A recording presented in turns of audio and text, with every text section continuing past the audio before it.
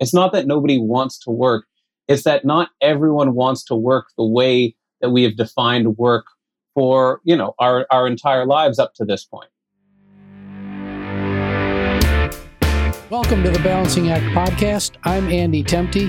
Today we've got Jared Lindzon, a future of work thought leader and freelance journalist for publications like Fast Company and Toronto's Globe and Mail, along with a lot of other major publications. And Jared's joining us today. Welcome to the show, Jared. Thanks so much, Andy.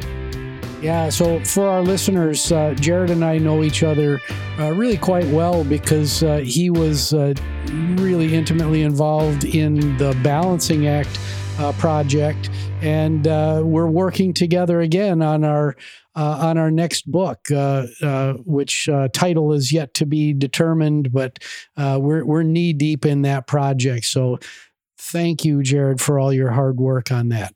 Oh, my pleasure. Thanks for making my job easy. Yeah. Working with me, I'm sure is. It's been a pleasure. Not the cakewalk that everybody thinks it is. So today we're going to continue our series on that lightning rod question. Nobody wants to work anymore, and we're going to tap into Jared's experience as both a journalist and a public speaker on the future of work to explore the nuance that lies behind this potentially polarizing black and white assessment of today's job market or the market for talent. But as usual, before we get started, Jared, tell our listeners your story. Oh boy. I'm assuming you mean professionally speaking, and mostly of how I ended up where I am today, because I have a lot of stories to tell, but I'll try and keep it concise. Sure. I got into freelancing the way most people get into self-employment, which is a negative employment experience, specifically a bad boss that encouraged me to not want to work for someone else ever again. But I've been interested in journalism basically since high school. I got really into media studies as a broad category, and I pursued that in university, and then started volunteering for the school newspaper and just fell in love with the world of journalism. It was really interesting for me to see the things that I was doing at this little back room in the campus community center, windowless office with 20 other people crammed in. And the things that we were scribbling down was actually having a real world impact on the campus and on that little, contained environment that we were in. And I wanted to keep doing that with my life, to find different ways that I could affect positive change, just by communicating what was happening around me. So afterwards, I pursued a master's degree in journalism.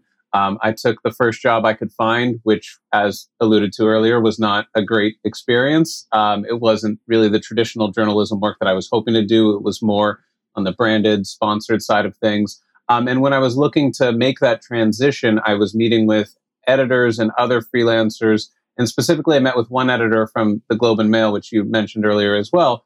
And I told them, I was 23 at the time. I said I wanted to work remotely. I wanted to be a freelancer, and I'm a millennial. And he said, those are all the buzzwords that our careers department is trying to figure out right now.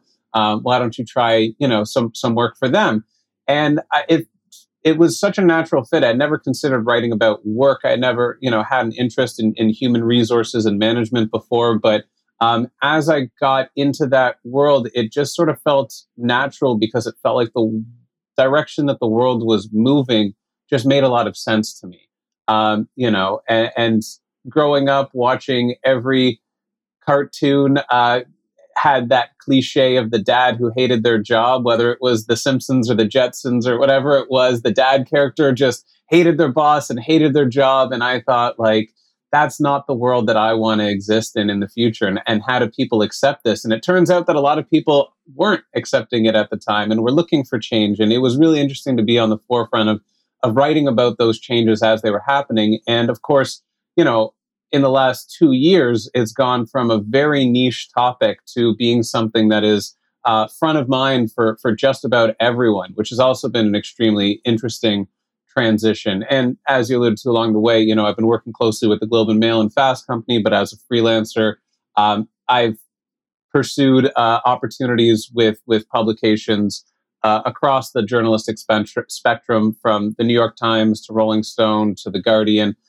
So my career has taken me to a lot of interesting places, some of which, related to this idea of the future of work and the way in which the world of work is changing, and some of which completely unrelated to that, but still interesting and fun. And part of why I love my job is the variety that it offers.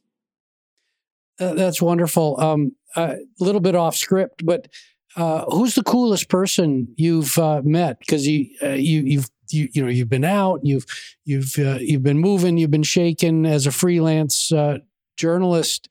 What's like wow, that was a really awesome individual? Can you clue us in on any of those?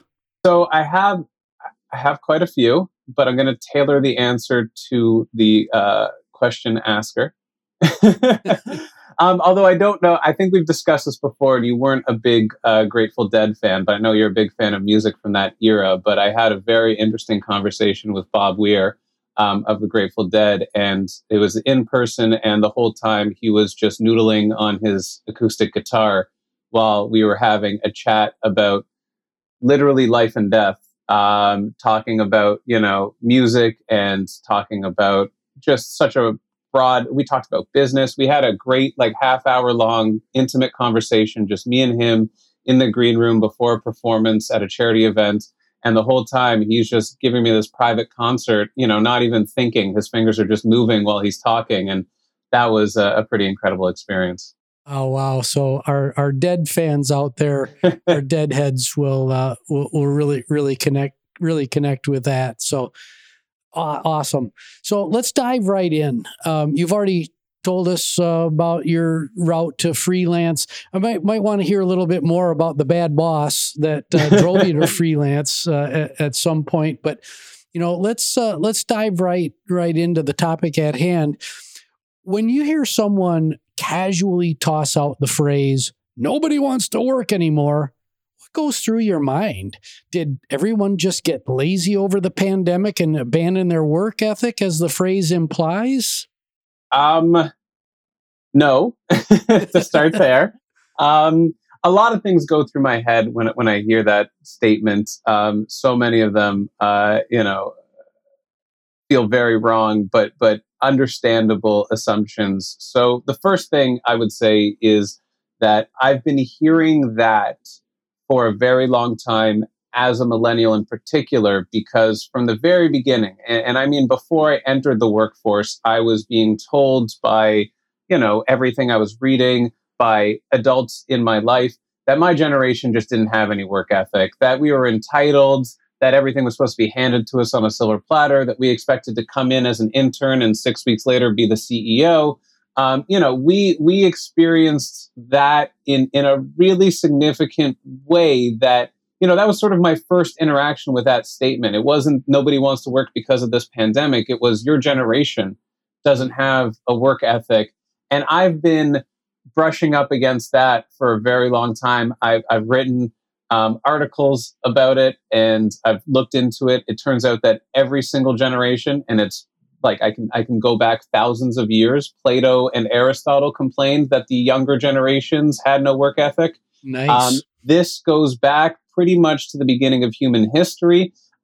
Everyone reaches an age and believes that the folks who are coming up behind them are lazy and entitled, and are too passionate and not act with their heart and not with their brains, and don't have the sort of work ethic that they did at that age, forgetting that every generation has faced. You can read about Gen Xers being described in the same terms. You can certainly read about baby boomers during the hippie era being talked about in the same way.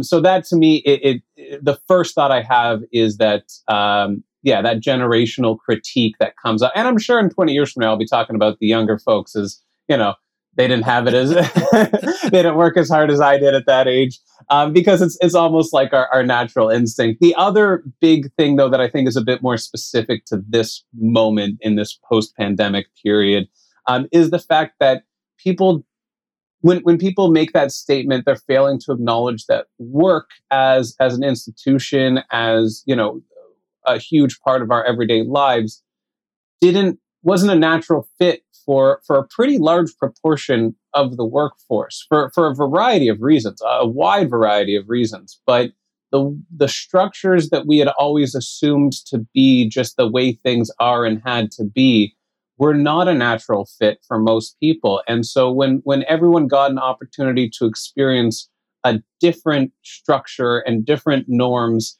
and a different way of doing things, leaning into that was seen as a push away from work as we knew it. And pushing away from work as we knew it was perceived as nobody wants to work. It's not that nobody wants to work.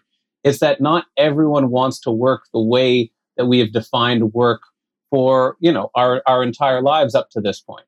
Yeah. I think that's a great segue because, in episode 38, a couple of episodes ago, Dan Strafford and I talked about, we did the setup for Nobody Wants to Work Anymore. And I certainly didn't pull any punches regarding my position that the phrase is unhelpful at best and a derogatory slur at worst to describe a very complicated set of issues. We talked about the Great Resignation in that episode, and it's linked to this phrase. From your perspective, what are some of the key drivers beyond what you've already described to the Great Resignation and these shifting attitudes about our relationship with work? Yeah, there's so much to say there. I would say the first thing I would want to bring up is the fact that, as I mentioned, I've been working remotely. I believe this is going into my 9th or 10th year now.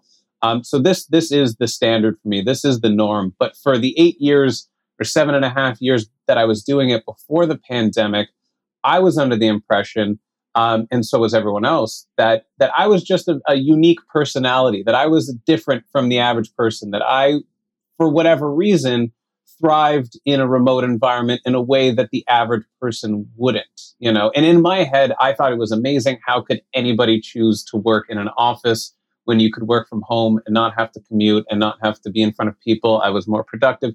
All the things that people have now known to be their experience. But for a long time, I was the outlier. But as soon as everyone else got a taste for what I had been experiencing for a long time and how great it was and all the benefits that are out there for a lot of people, not for everyone, but for a lot of people that were like me, and really enjoyed that opportunity to experience a different workplace structure, it just fit naturally in a way that the traditional workplace structure didn't. And now we're reaching a point where organizations are saying, sorry, that was a fun experiment, but we're going back to the way things were because we're used to operating that way. We know how to construct systems and, how to operate under that structure. So we're just going back to the familiar. A lot of people are saying, no, I know that there's a better way. I know from experience that this works better for me, for my personal life, for my professional life. So I'm not going back. And if you're not going to let me back, there's a lot of other competitors of yours that would welcome me, in a remote setting. So I think that is a huge driver. And I have to also give some credit here to Microsoft. Microsoft just put out a huge study. I look at tons of these studies as part of my work, but Microsoft's, in the last 2 years in particular, as they've dug into this future of work, changing workplace attitudes sort of topic, they said, bottom line, out of all this research is the people who left the office in 2020 are not the same as the people who are coming back today. In that they might have the same name, they might look the same, maybe a little bit grayer, but they are not the same people because of what they've been through that they were before. And I think the friction that we're describing is an assumption by employers that they are the same people, they can be treated the same way, they have the same needs and desires and demands, and not really paying attention to the fact that we've all gone through this really, difficult emotional experience. Some would say bordering, traumatic. And we're not the same people that we are, and we have different needs. And so the companies that are ignoring that change are the ones who are seeing mass resignations. And also it's important to note that, had we entered this period of offices reopening at a point where the economy and specifically the job market looked differently, we might not be seeing such a big effect. But the Great Resignation has got this snowball effect where, there are a lot of vacancies right now because of people not finding that alignment. And because there's so many vacancies, it's so easy to switch jobs to find something that aligns with the structure that you would prefer, whether that's in-person, remote, or hybrid. So it kind of snowballs into this effect where, because the job market is so hot, the prospect of leaving isn't nearly as scary or as intimidating as it typically is. And that's also another huge driver. If we'd come out of this lockdown period back into the office without that really strong employment market, employees would probably suck it up and just be happy to be employed. But right now, they don't have to settle for whatever they can get. With their current employer, they have a world of opportunities. Yep. Yeah. Call everybody back into the office and go back to the way things were at your own peril. 100%. Yeah. 100%. Yeah. So our last series of episodes that aired this spring focused on the reskilling revolution. 1 billion people globally need to be reskilled over the next 10 years. As a future of work thought leader, is the quote unquote nobody wants to work anymore theme related to the prediction that 1 billion people will need to be reskilled over the next 10 years? Yes and no. I think the nobody wants to work anymore statement is, again, missing a lot of the nuance that's out there. And where I approach this, and you might even have a better perspective on this, is that I think a lot of this comes back to education and the way in which education has been built in a very specific way and has existed in a very specific way for a very long time that no longer suits the needs of the realities of the economy as it exists today. So, we used to operate in an environment where you got your base level education in elementary and high school, and then you sort of specialized in something in post-secondary, and that 3 to 4 years of education was enough to carry you through the next 50 years of your life. And so that one credential was hugely important and was really a precursor, it was a prerequisite to a successful career in a specific field. That world is long gone. And it was before the pandemic, but it's especially acute now. And as roles are changing more rapidly because technology is changing more rapidly and forcing us to change with it, and the most innovative companies are ultimately going to succeed. And so if we need to keep up with the pace of innovation, waiting for a 3 or 4 year degree is no longer practical. And so I'm very interested in the topic of micro-credentialing. And I've actually spoken with post-secondary institutions that are really focused on this because they see it as the future of education, that there will be a place for the 3 or 4 year degree in the future. But just as there is, a place for in-office work and remote work, there is a place for the big degree that can give you a very important foundation versus a micro credential, which might be better suited for different roles. I think what we're coming to realize in a lot of different domains, and education being one of them, is that this one size fits all approach that we've long assumed to be the best and only way is not. And so, going back to the statement, nobody wants to work anymore, I think that is sort of ignoring the fact that higher education has long been, by design, exclusionary and only includes a pretty narrow slice of the population. And there's a lot of people out there who would really want to work in, jobs that currently require a 4 year degree for no other reason than tradition and history. There's nothing about the job that really requires you to have a 4 year degree. We just, sort of want people who have proven that they can make it that way through, education, but the skills aren't directly transferable necessarily. But the fact that it's still a prerequisite and the fact that post-secondary education isn't open to everybody leads a lot of people to look around and say, nobody wants to work. But is it because they don't want to work, or they can't work because they can't get the credential that is a prerequisite for basically every job in the economy? So that's also where I think micro-credentialing can really help bridge that gap. Yeah, we'll have a subsequent conversation on micro credentials and stackables and ripping apart the degree. And I do want to have that conversation in a future show to tap into your future of work experience. But right now, let's just hone in. Let's leverage your future of work experience to ask the question: what are in your opinion, the top 2 or 3 skills that you believe that talent across generations need to acquire and hone to be ready for the next step in our talent and labor markets? So the number one is very obvious, because in studies and on job postings, it is consistently the first requirement that comes up, or the most frequently cited requirement for a majority of jobs on platforms like LinkedIn and elsewhere, where they actually share this data, and that's communication.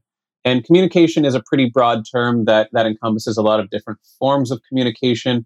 Written communication, asynchronous communication. There's a lot to the communication under the communication umbrella. But if you look at the trend line of how frequently communication is cited as a requirement for a job, it's a hockey stick. It's gone from being very specific to roles that had the word communication in it: corporate communications, external communications, media communications, and maybe sales. Those were the only jobs that really required strong communication skills 20 years ago.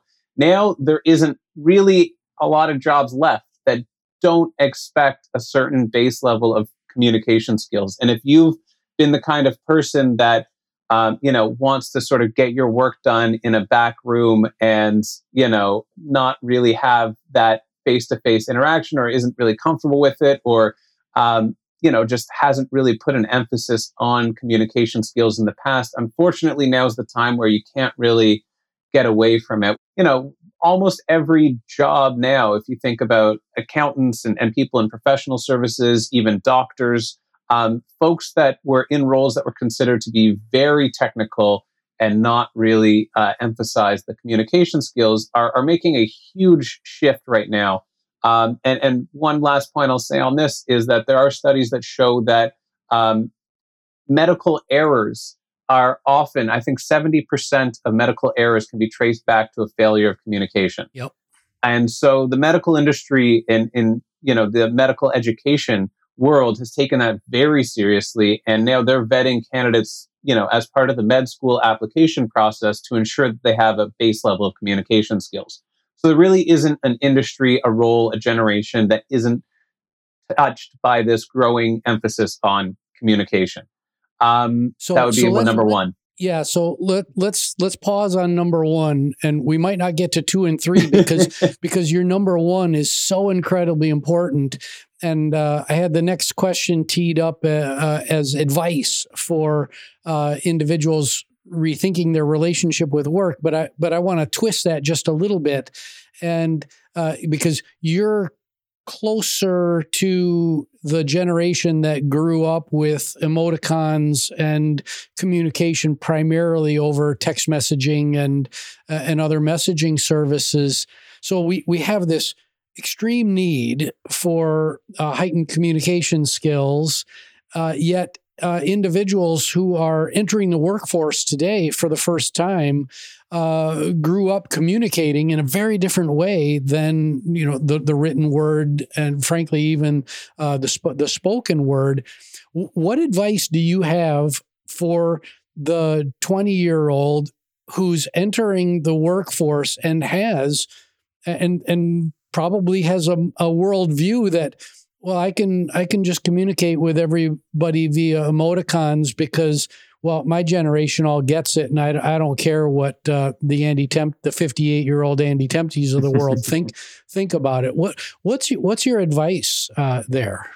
Well, that goes back to what I was saying at the very top with this generational divide. The older generations will always have a problem with the standard operating procedures of the next generation in line. That's just that's a feature of being human. I think it goes far back into our human history. But I have seen that concern play out before. I've seen a lot of Gen Z, folks being concerned that they don't have the communication skills necessary. I think what's going to end up happening, before I get to the advice very quickly, what ends up happening in a lot of these circumstances is that both sides kind of meet halfway.